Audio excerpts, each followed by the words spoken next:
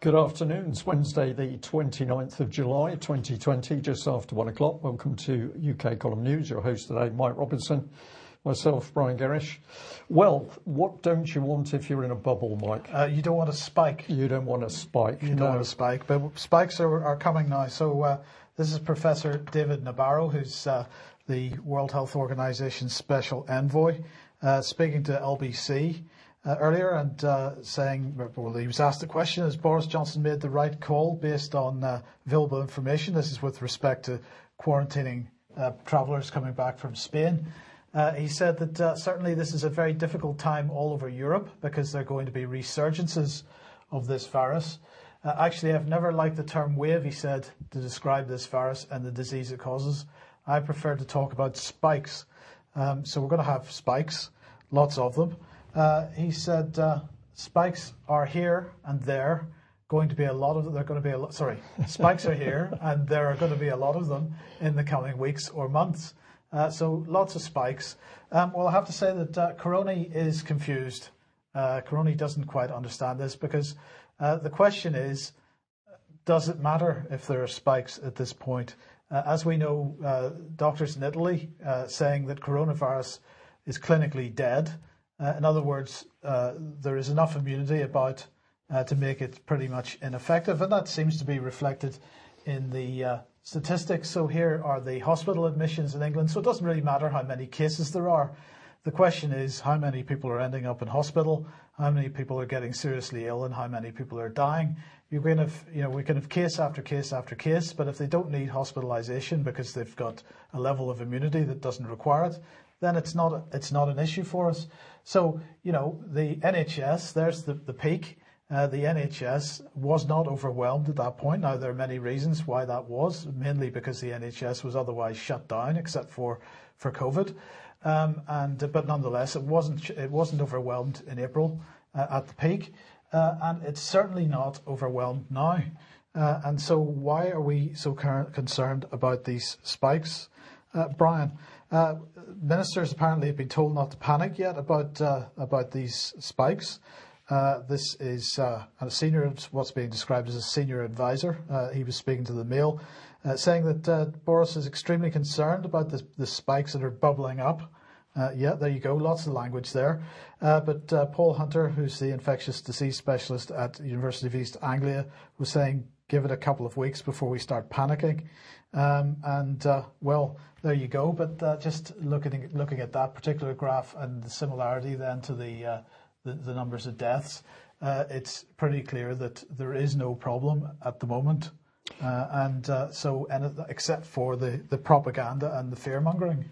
Well, that's key to it, Mike, isn't it? Because that's exactly what's going on. And of course, the BBC last couple of days desperately worried that people are beginning to challenge face masks and ask questions. And as we're going to see in today's news, the BBC just desperate to keep the fear around COVID-19 as high as possible. Well, not just the fear, also the propaganda. So this was the BBC today. Young people driving Europe virus spike, according to the World Health Organization, or at least that's how the BBC is presenting it. Okay, I think I've heard this kind of narrative before in the last couple of years, because if we go back to Brexit, the gap between the young and the old has turned Britain into a dysfunctional family in The Guardian. Then we've got LSE here, generation wars over Brexit and beyond, how young and old are divided over social values. My generation, baby, the politics of age in Brexit Britain, from the Resolution Foundation, even the Wall Street Journal getting involved.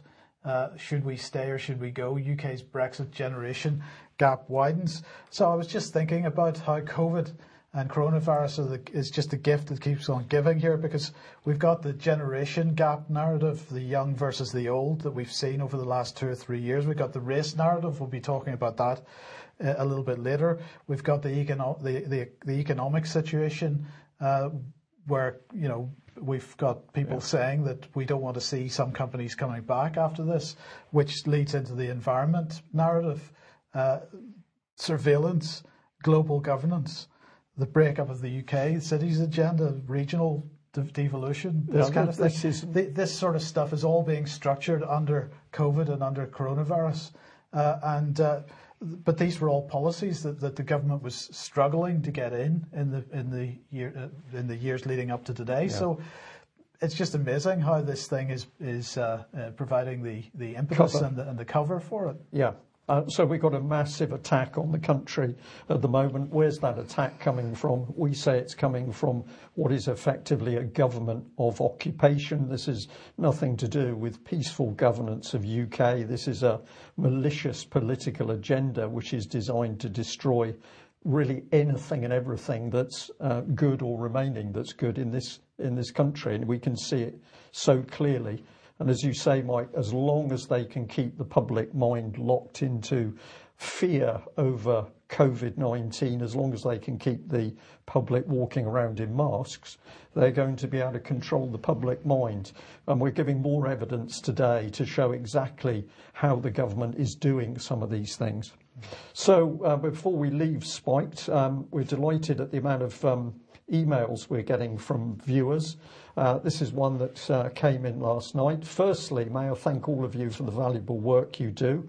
I've never really given vaccines much thought until recently, but the more I hear and see, the more troubled I am. I quite often refer to the Euromomo excess mortality graphs, a strange hobby I know, most recently to see if there were any signs of the second wave. And I noticed several countries do not have winter excess mortality spikes, Norway and Estonia as examples, and wondered if there was any correlation with the amount of winter flu inoculations. Due to limited time, I've not pursued this line of thought in any great depth, but I have established that Norway has a fairly low take-up of winter flu vaccinations. I'm beginning to think most vaccinations are nothing more than a money spinner for Big Pharma at the expense of people's lives. Hope this is of interest.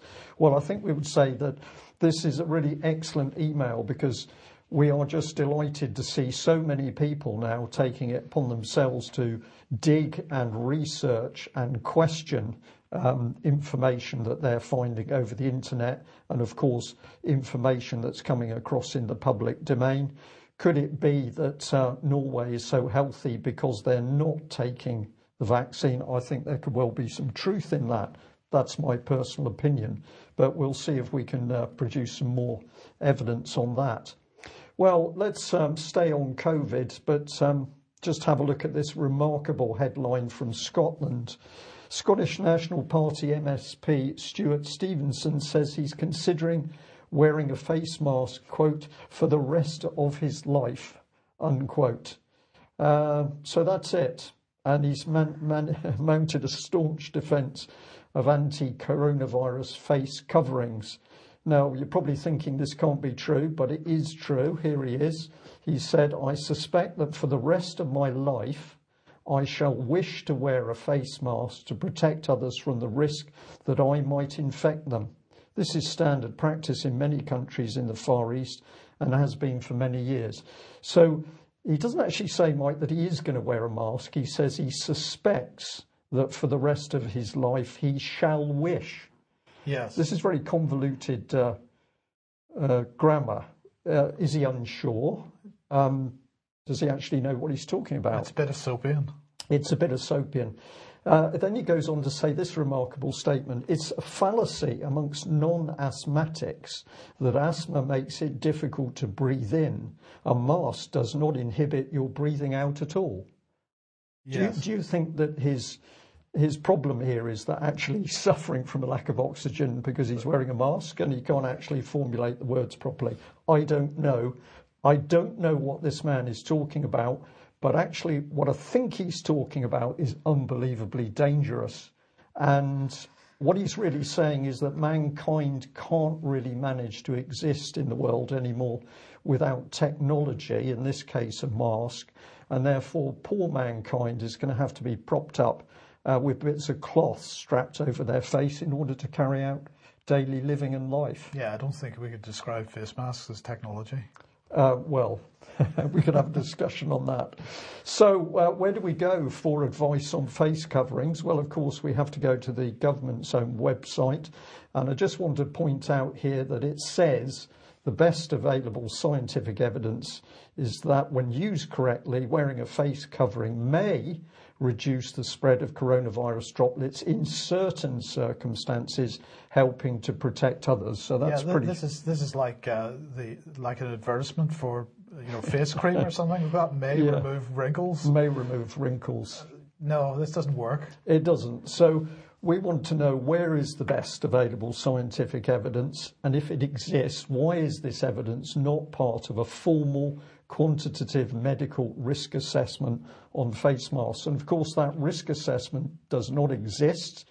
The British government dare not produce a formal medical risk assessment, because if they did, the subjects of oxygen and CO2 would have to be covered, and they don't want to go near this subject. Can I just say thanks to everybody who's been letting us know about their efforts on risk assessments, because huge numbers of people asking this question. Well, indeed they have, Mike, and we can show some of the good work here, because we've got a number of emails that people have been writing to their MPs. So we'll start off with the first one. I wrote to my MP Ben Wallace asking specifically for the evidence that mask wearing is safe and effective, or for him to provide links to that evidence. As with previous emails, he avoided the point by regurgitating unsupported statements. If you wish to see the email, please let me know. I've also sent 3 emails to the Prime Minister about COVID restrictions, but never received a response. Regards, Peter. So what did Peter have to say to his MP? Well, I've taken a chunk out of it, because this is really the meat. Because the government is insistent upon ignoring a large proportion of the public and credible scientists with regard to the correct way to deal with this disease, and in the process causing more illness, death, misery and suffering in people's lives, I strongly resist the imposition on my freedom, and therefore require that you send me either documents or links to documents that prove the safety and efficacy of mask wearing as a general public health measure, and support your reasons for imposing it. Please do not send me the regurgitated government or health service spiel. I require the empirical evidence or links to the evidence that demonstrates safety and efficacy. So he then goes on to criticise the government and says, unfortunately, the bewildered herd are only too fearful and consequently willing to remain confused and fall in line. So he's talking about the public there. But what did Mr. Ben Wallace have to say? Well, this is his reply.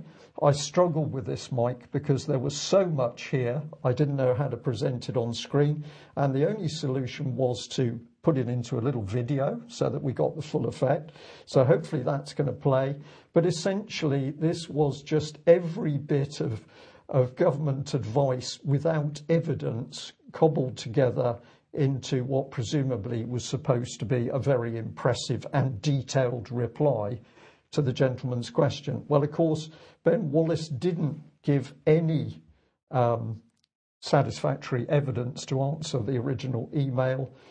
So this was a lengthy, well-padded letter, but it simply spewed out the vagarisms of the government advice. Well, of course, if there isn't any evidence, you can't present it. Indeed. So this is why we are pushing for people to use this expression, the medical risk assessment.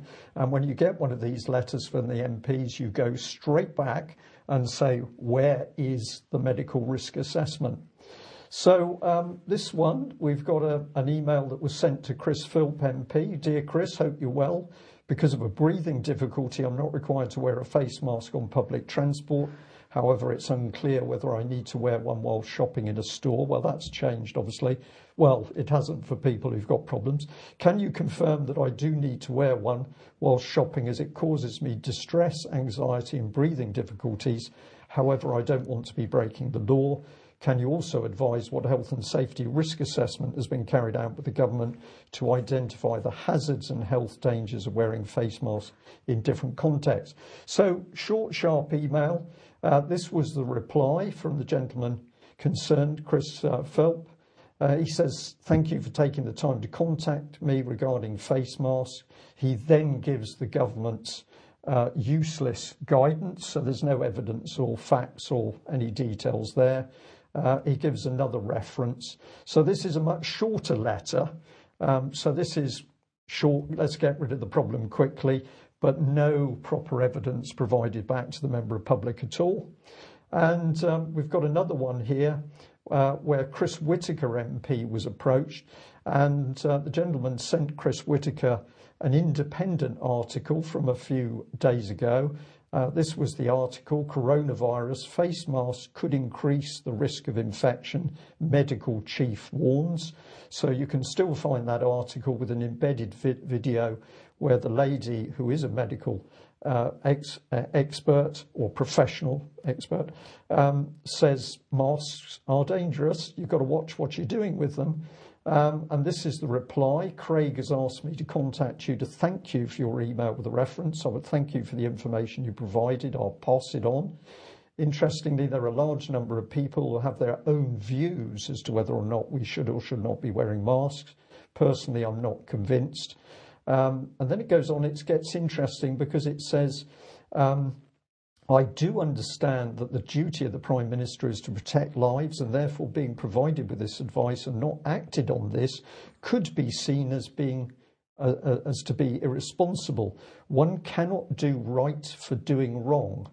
We have had emails representing both sides, and I would say that it's 50-50. So this is a skilled letter, and thank you for your opinion. That means we don't really care with what you've said. So opinion is used to placate real concerns. No action's going to be taken, but conveniently, according to this, the public are 50-50 split over masks. Do you believe that, Mike? 50-50, more or less, I think. Right. And I think because I have no evidence to back this up, I just have a feeling, based on what I've seen, that the split is probably very similar to the split in the country over Brexit. Brexit, yeah, yes. That's an interesting one, isn't it? So where do we go for information? Well, big thank you to a viewer who said, have you seen this one from the Royal Society? This is the 26th of June. Face masks and coverings for the general public. Behavioural knowledge, effectiveness of cloth coverings and public messaging. So this is the summary. Cloth face coverings are effective in reducing source virus transmission, i.e. outward protection of others when they're of optimal material construction. Then goes on to talk about social behavioural factors. We'll come back to that. Face masks and coverings cannot be seen in isolation, but are part of a policy packages, and it's imperative to review interrelated non-pharmaceutical interventions. You've got all that language, Mike. It's very important. So if you go through the document, it gets interesting. International face mask and covering policies. And they quote this one: the majority of the face mask policies were inaugurated on March the 14th, 3 days after the WHO declaration of the coronavirus outbreak as a pandemic. On April the 6th, 2020, the World Health Organization recommended that healthy people in the community did not need to wear a mask, and that they should be worn only by those who are feeling unwell and are coughing and sneezing, as well as caring for someone who is infected. So that's pretty straightforward. And it goes on because it also quotes the European Centre for Disease Prevention and Control, where they stated that there was no evidence that non-medical face masks or other face covers are an effective means of respiratory protection. So what are we seeing here? We're seeing that consistently there had been very good advice that face masks were just not worth the cloth they were printed on. Well, indeed. And in fact, this is nothing new because, of course, the comparisons with the 1918-1919 Spanish flu keep coming. Well, let's make a comparison because here's a study of measures adopted for control of the Spanish flu in 1919 by Wilfred Kellogg. This was for the state of California. And in the section on face masks, it says this: notwithstanding the fact that the very complete records at the disposal of the California State Board of Health indicate conclusively that the compulsory wearing of masks does not affect the progress of the epidemic. So in other words, it has no it creates no barrier to the spread of the disease. Now, this was Spanish flu we were talking about. Many people will say, well, of course, Spanish flu, coronavirus, two completely separate things. Well, you can't have it both ways because Spanish flu keeps being held up by the mainstream argument as the way to react to coronavirus. So there are many comparisons made in the mainstream between the two. So it goes on to say this. Another most important reason for the failure of the mask when universally worn lies in the fact that the majority of masks worn under compulsory ordinances were not properly made and could not reasonably be expected to have any value whatever.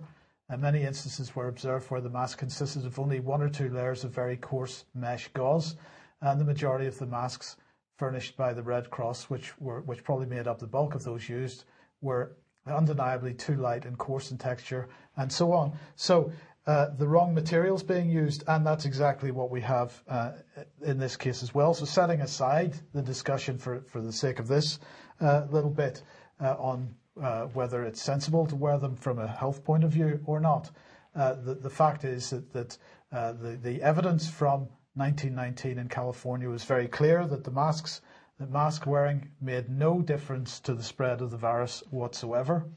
And in any case, most of the masks that were being worn were inappropriate and not suitable.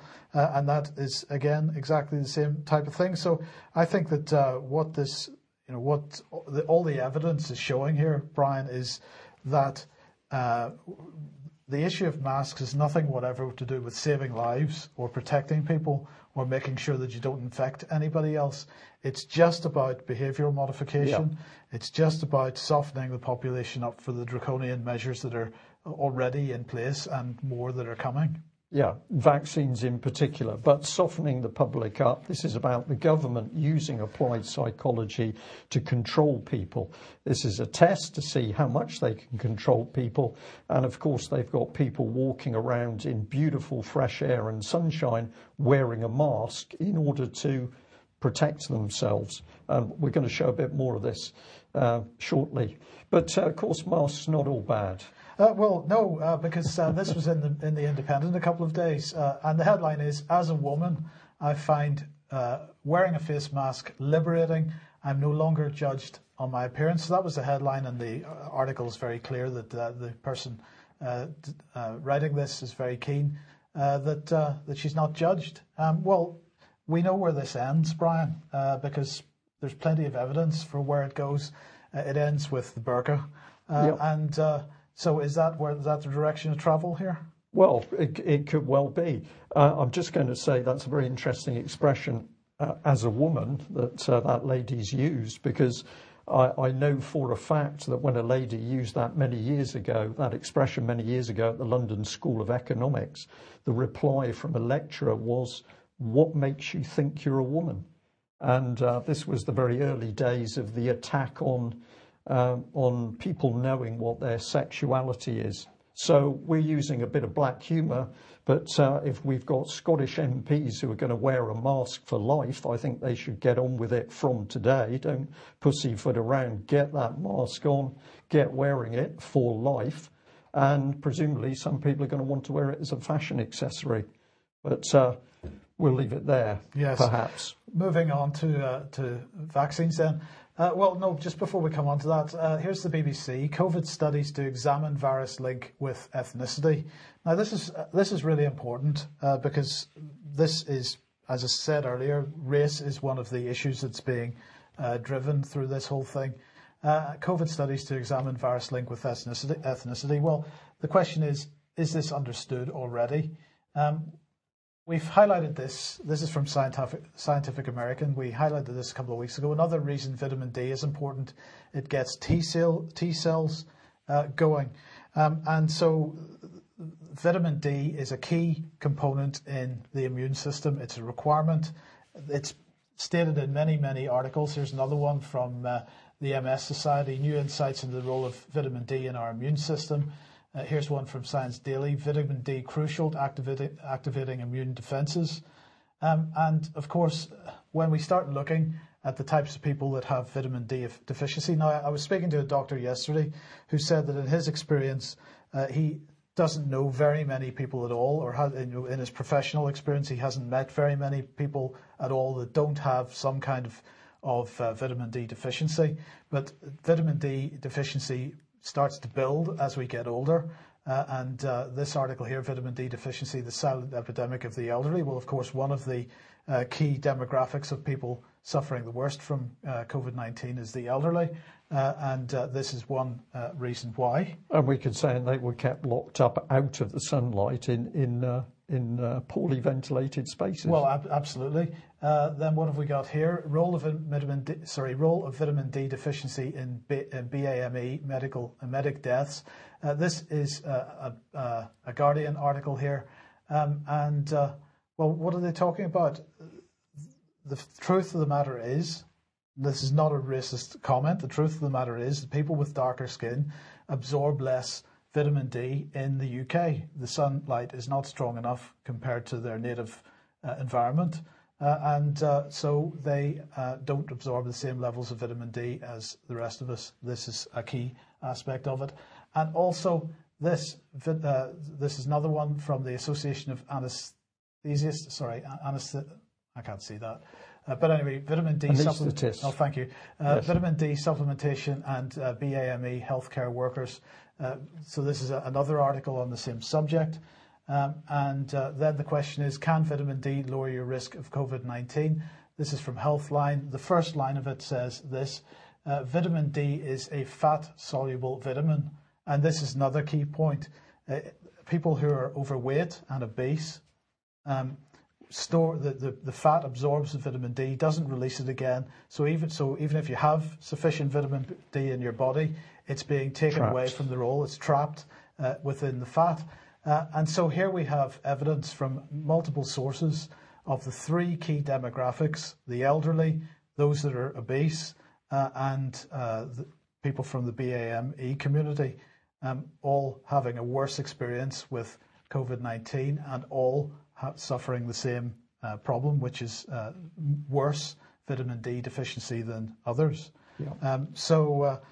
This is a key part of it, and something that needs to be understood a lot better, or at least talked about a lot more.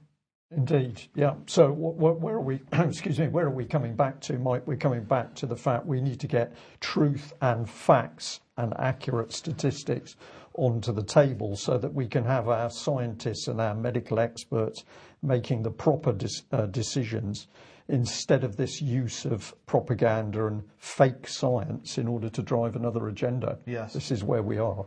But good news, Brian. Good news, because another 60 million doses of corona vaccine on the way. None of these have been approved yet. The tests aren't complete, but we're already committing commercially to handing out deals to produce these. So this is an agreement with GSK and Sanofi Pasteur.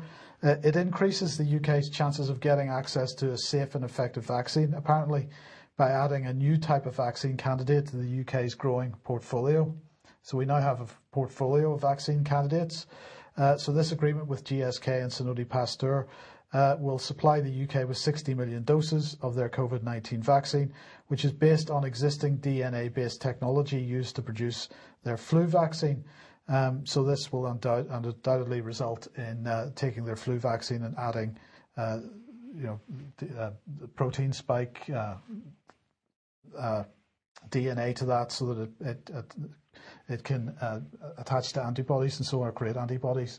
Now here's what Alex Sharma had to say about this. Our scientists and researchers are racing to find a safe and effective vaccine at a speed and scale never seen before.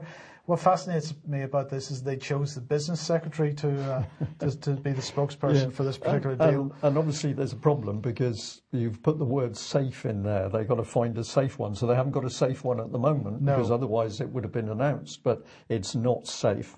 We've got to push it out as fast as possible. Now, well, he went on to say that while progress is truly remarkable, the fact remains that there are no guarantees.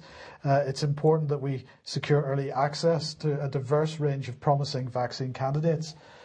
So they're going to test it on Alec himself? I think he should put his arm forward for a few jabs. He should. And so the structure of novel coronavirus spike protein solved in just weeks is this report.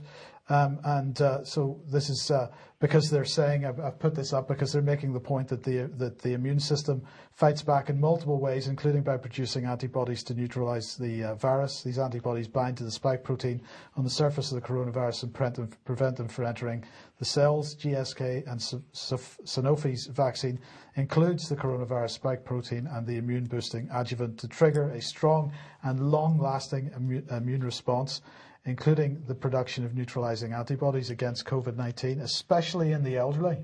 Right, so we're all feeling secure. Well, I'm feeling less secure than you are, Mike, because I'm a little bit further down the line.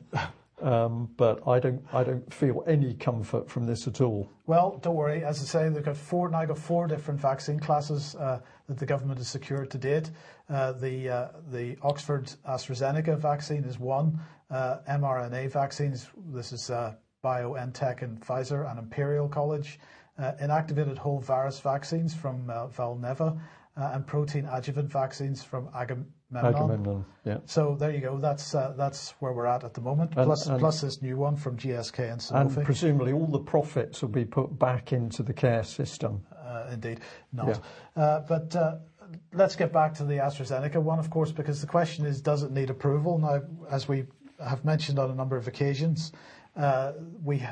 there is this question of the fact that a deal has been done with AstraZeneca to provide millions of doses of their vaccine before any approval has been given for the vaccine. And my question then was, and indeed a Freedom of Information request has gone in now on this, the question is, has AstraZeneca been given guarantees to be paid for the vaccine, whether or not it ends up being approved, or in fact if they've been told that the approval will be given no matter the results of the clinical trials. So that's the question that has to be asked. But Brian, that's supposed to be answered by the 13th of August. It's unlikely that it will be. And it turns out that the reason for that is because in England and Wales at least, the Information Commissioner has given government departments a free rein just to do whatever they like. They no longer have to reply within 20 working days. So the Information Commissioner is saying, we will continue to accept new information access complaints, but we'll take a pragmatic approach to resolving these complaints. We'll recognise that the reduction in organisations' resources could impact their ability to respond to access requests or address backlogs where they need to prioritise other work to the current crisis. We understand that there have been extreme circumstances where public authorities have had no option but to temporarily reduce or suspend elements of their information function, so freedom of information function. Now, what's interesting in Scotland, they initially took this approach, but actually towards the end of May, the Scottish Government reversed that situation, or the Scottish Information Commissioner reversed that situation, and they went back to their 20-day deadline for freedom requirement of for freedom of information. Yeah. So it's only in England and Wales that there's a problem, apparently. Well, I think it's, in times of crisis that you find out who the really capable organisations are, and if they use the crisis as an excuse to just not bother anymore, then that's a bit of a failure. But it's also a failure on behalf of the Information Commissioner, who isn't requiring them to maintain a standard. Yeah, and of course, why would you want to suppress freedom of information? There's only one answer, and that is to keep stuff which should be in the public domain secret, which is what the government specialises in. Absolutely. Although, of course, it did have a Minister for Transparency at one stage in David Cameron's regime, who was, I believe, the Conservative MP Francis Maude. So that was very good. But that role's now so transparent it no longer exists, is that it? Well, no, it's gone a bit opaque. Yeah, all right, okay. Okay, so if you like what the UK Column does and you would like to support us, then please head over to ukcolumn.org/community, and there are options to help us out there. That would be much appreciated. Now, tomorrow evening at 7:30, the first episode, it's really a pilot of David Ellis's new programme, is coming on air. He's going to look at the issue of lawfare. This is the legal framework that the military is required to operate under, and the effect that that's having on British military personnel, past and present, plus our relationships with the United States and the European Union. And that includes an interview with Dennis Hutchings, who is a military veteran who served in Northern Ireland in the 1970s, and who is being brought to court in February on the charge of attempted murder from an incident that happened during his time there.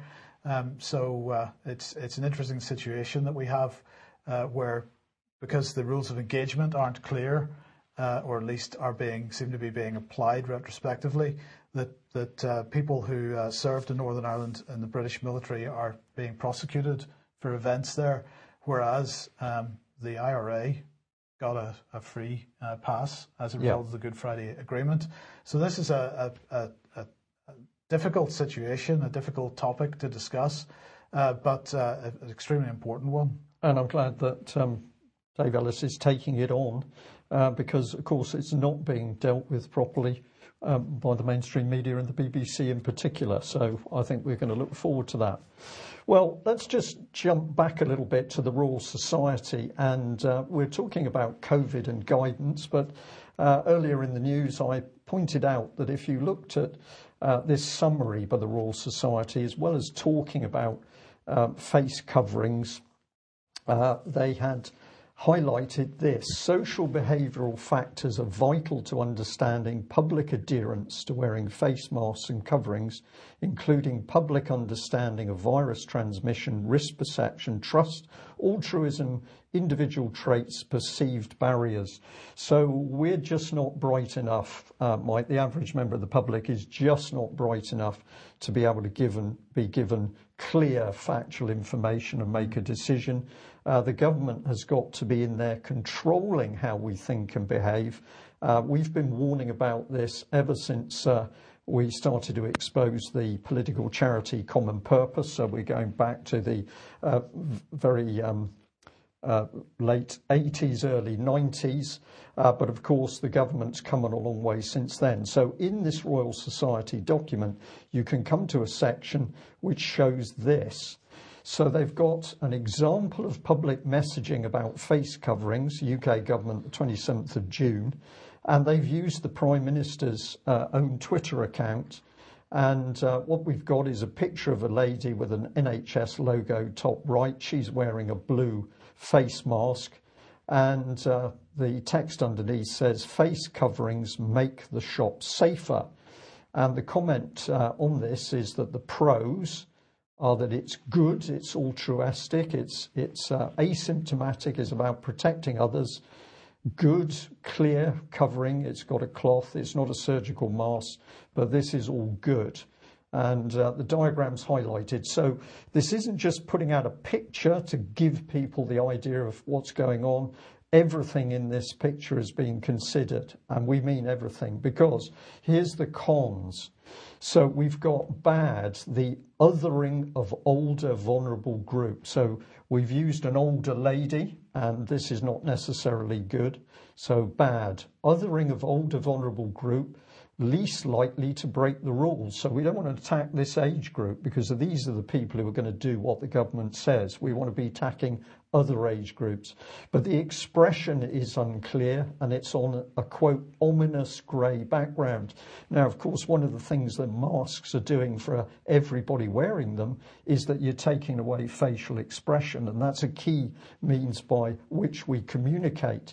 But here's the level of the behavioural psychology. So what else is bad? Well, she's wearing a scarf, the least effective cloth covering. What else is bad? It's unclear. Above, when you go to the shop, text on the photo suggests in the shop. Well, we've got in the shop now because we have to wear them in the shop. Bad, the focus is only protecting others and not self-protection. So let's remember that in 2010, the government pushed out a document called Mindspace, and in it they said that people's behaviours will be changed and they will not know, or if they do realise their behaviour has changed, they will not know how we, the government, did it. So this is unbelievably dangerous stuff. Just contrast it. This happens to be Walmart, so it's America. But we've really got the same thing going on here. We're asking everyone to wear face coverings when they enter our stores for their safety and the safety of others. And it's unfortunate that some individuals have taken this pandemic as an opportunity to create a distressing situation for customers and associates in our store. And this is because two naughty people went in with swastika masks. And actually, from what I saw, they were making the point that the draconian ruling that you had to wear a mask was something out of the Nazi Party. But it went down very badly at Walmart, because Walmart is only there for the safety of individuals and the safeties of others. It's nothing to do with big profits. But we got more from the Daily Mail. Thank you to the person who pointed this one out to us. Parents should not buy face masks for children under 3 because they can cause choking and suffocation. Now, partly that's because a child could pull at that mask and end up eating it and choking, but that's not all the warning was about, because the warning said that actually masks interfere with children's breathing. But apparently it doesn't, because the government hasn't done a risk assessment on it, Mike. So they're safe except when they're not. So this was part of the text. Parents should not buy face masks for children under 3 because they can cause choking and suffocation. Public Health England has warned. So what rule did the government bring in? Well, children under 11 don't have to wear masks. Well, why is that then? It's all confusing, isn't it? As every aspect of this has been from the beginning. It is. That's why Corona is confused. Right, so let's come back on to the ramping up the fear, and thank you for this. This is off social media. I'm taking it at face value as sent through, but it's CNN with a report which appears to be a TV screen capture, and the headline is Coronavirus Pandemic, South Africa surpasses 300,000 plus cases, 14,000 deaths. And what has been said above it is, CNN, really, our death rate in South Africa has just reached 4,600, definitely not 14,000, pathetic fear-mongering tactics. Now, I did a quick check on the statistics, and even today we're only showing that it's up to about 7,257 deaths. So clearly, if CNN at any time was claiming 14,000, this was not correct. It was fear-mongering. But interesting that they're hyping up deaths in South Africa. Now, if you haven't got enough deaths, who do you need, Mike? The BBC. The BBC. So let's bring in the BBC. Because there aren't enough deaths in South Africa. So the BBC got their reporters going, and here's the headline. Coronavirus in South Africa, why the low fertility rate may be misleading. We need more deaths, Mike. I think that's fatality rate. Sorry, fatality. Fatality, I beg your pardon. Fatality rate may be misleading. Yeah. We can see that there's a few glasses issues in the studio, and I'm becoming at a point where I can accept it. So here we are. BBC short on facts, big on fear. Fog of war is the number one reason why the fertility rate may be misleading. Fatality rate. I've done it again. Yeah. I beg your pardon. Fog of war. Be wary of statistics. What are they talking about? Well, they're simply saying that you can't trust statistics in South Africa. But that's also true in UK. Why doesn't the BBC run the same story? Don't know. Good question. Fear of hospitals. Apparently people in South Africa have got a fear of hospitals. They don't want to go near them. They're keeping away. But that happened here as well. That's happening here as well. Yeah. Beware white elephants. Well, what is the white elephant? It's a, excuse me, a giant field hospital that nobody's ever gone to. Oh, would that be Nightingale, you mean? Well, we've got the equivalent in UK. Yes. We've got the equivalent in UK. So nothing to do with any detail about fertility rates. Oh, fatality rates. Fatality rates. Yes. I'm having a really bad day. Yeah. And here to stay, COVID is like the weather. It's always here. So the article rams home to the reader that we're not going to get rid of COVID because people in South Africa are saying it's like the weather. It may change, but it doesn't actually go away. But the good news is that local communities are standing up to fight it, and it then ends with exposing the rot. Apparently, the corrupt government is using the crisis to carry out dirty deeds. No, there couldn't be. Couldn't be, could it? It wouldn't happen in this country. So, just outstanding. But the BBC desperately worried because enough people aren't dying of COVID in South Africa. And not only are they not dying, they're looking after themselves in local communities, and they're not using the field hospitals. Amazing stuff. Well, another viewer brought up this to do with propaganda. They said that this video was banned within hours on YouTube, a video containing several doctors on Capitol Hill, Washington, on the 27th of July, talking about the plandemic and the use of hydroxychloroquine. Always have problems with that, especially today. One doctor from Texas says she has a 100% success rate, even with the very old.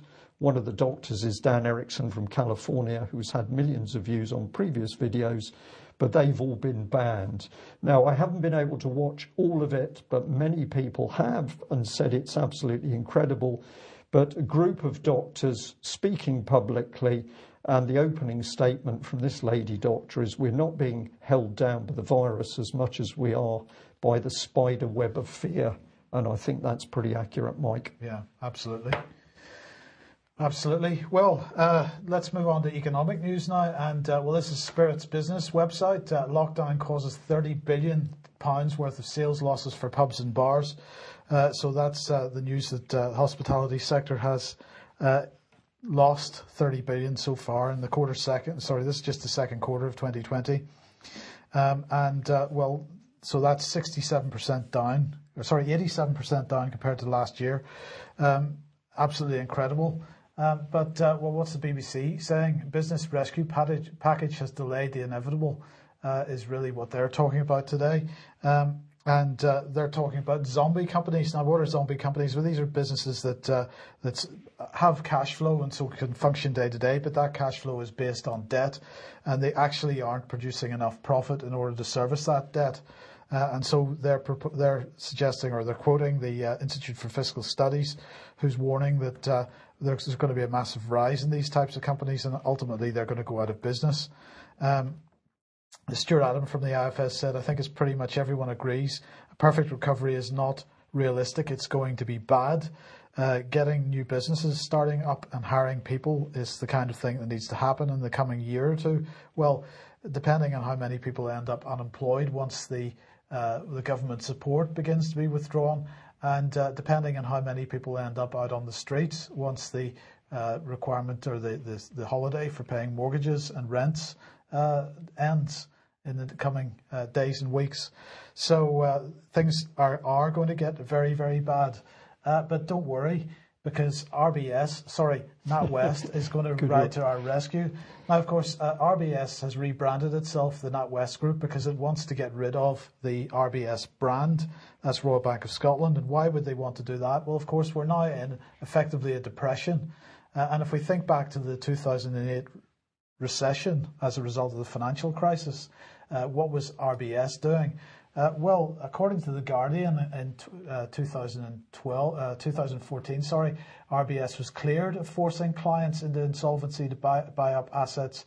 But unfortunately for The Guardian, 2 years later, some emails came to light, internal communications came to light, which demonstrated that RBS had in fact systematically destroyed its customers' businesses for profit. Leaked files show is the headline from The Independent. Now, we've covered this in the past because they were playing all sorts of games in order to asset strip companies that were going out of business as a result of the financial crisis. And of course, many of those businesses were in fact still actually viable if they'd been given a little bit of extra support. So RBS has decided to rebrand to NatWest Group. NatWest Group saying that they will absolutely support any small, medium-sized businesses that are suffering under this current economic crisis. Well, I will believe it when I see it. Maybe they want to offer some redress for some of the stuff that they've done in the past. But as far as I know, the people that have been campaigning on the issue of the treatment of them and their businesses in 2008 by RBS haven't actually reached the end of their troubles, and they haven't had any redress from RBS at all. That's correct, Mike, but I think we can sound a good point that, unfortunately, his name escapes me, the former Thames Valley Police Commissioner is still very hard at work supporting people who've lost a lot of money as a result of the actions by high street banks. So it hasn't gone away. In fact, there's more and more evidence of the dirty dealings of the banks coming to the surface. Now, more good news, Brian, because the UK is about to get involved in its first ever space launch. Well, that was the headline this morning, and I'm putting a question mark on the end of it because would it be the UK's first ever space launch? Well, this is a public consultation on the regulations that are going to support the space industry, these are going to be regulations on top of the Space Industry Act 2018. So this public consultation is open today.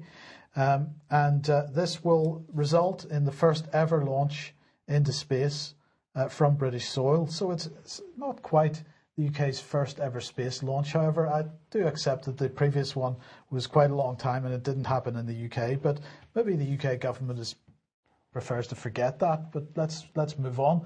Grant Shapps, who's the Transport Secretary, saying the UK space sector can strengthen our national capabilities, create high-skilled jobs, and drive future economic growth across the UK. Well, it could do those things, but only if we do it right. And of course, we were doing it right at one point, but then the British government decided that we wouldn't bother doing it right anymore. So just for those that don't know, what am I talking about? Well, I'm talking about this. This is Black Arrow. Here's a close-up of what it looked like. Black Arrow carried out 4 test launches between 1969 and 71. It was a 3-stage satellite carrier rocket. It was designed to be able to accept a 4th stage, which was based on another project called Blue Streak for larger payloads. In this case, the final launch carried Prospero X3, which was this satellite, into orbit. This was the first and only successful orbital launch carried out by the UK, and it took place 3 months following the sudden cancellation of the project. The only reason the launch took place at all was that the rocket had already been shipped to the launch site, which was in Australia, and so they decided to just go ahead with it, even though the project had been cancelled. The launch site was scrapped as soon as the launch was completed, and half of the scientists and engineers involved in the project lost their jobs immediately. Black Knight, Blue Streak and Black Arrow absolutely represented world-beating British engineering, and in fact it was viewed at the time as such a threat by NASA that NASA attempted to invite the British government to launch their satellites via NASA for free. So they were not going to charge the British government for launching any satellites. But as soon as this project was cancelled, NASA withdrew that offer. Now, why was the project cancelled? Well, it was cancelled because the whole project got messed up with or linked into the shenanigans were going on about getting us into the European Union. And that technology ended up being given to the French and ended up in the Ariane rocket program. We lost that capability, and we are, to this point in time, the only country on the planet that has had a satellite launching capability and has voluntarily given that thrown up. Thrown it away. Yeah. Well, why are we interested in getting involved in it now? Well, is it anything to do with developing the economy, or is it more to do with military and militarization of space? Now, Ben Wallace, as we reported the other day, very concerned that the Russians being provocative in testing what he described as a weapon-like projectile being launched from a satellite, threatening the peaceful use of space. Bearing in mind that the UK government has recently announced that they're very interested in the space domain from a military standpoint, and in fact, space is going to be one of the key areas for the defence industry in the coming months and years.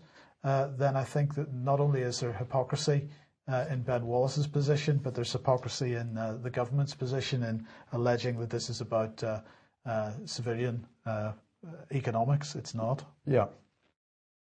Okay, well, that brings us to the end of the news. I'll just say the gentleman's name I'd forgotten. The former Thames Valley Police Commissioner was Anthony Stansfeld, doing great work to help people who've suffered from the actions of the banks. That's all ongoing, so you might like to research that online and see what you can find.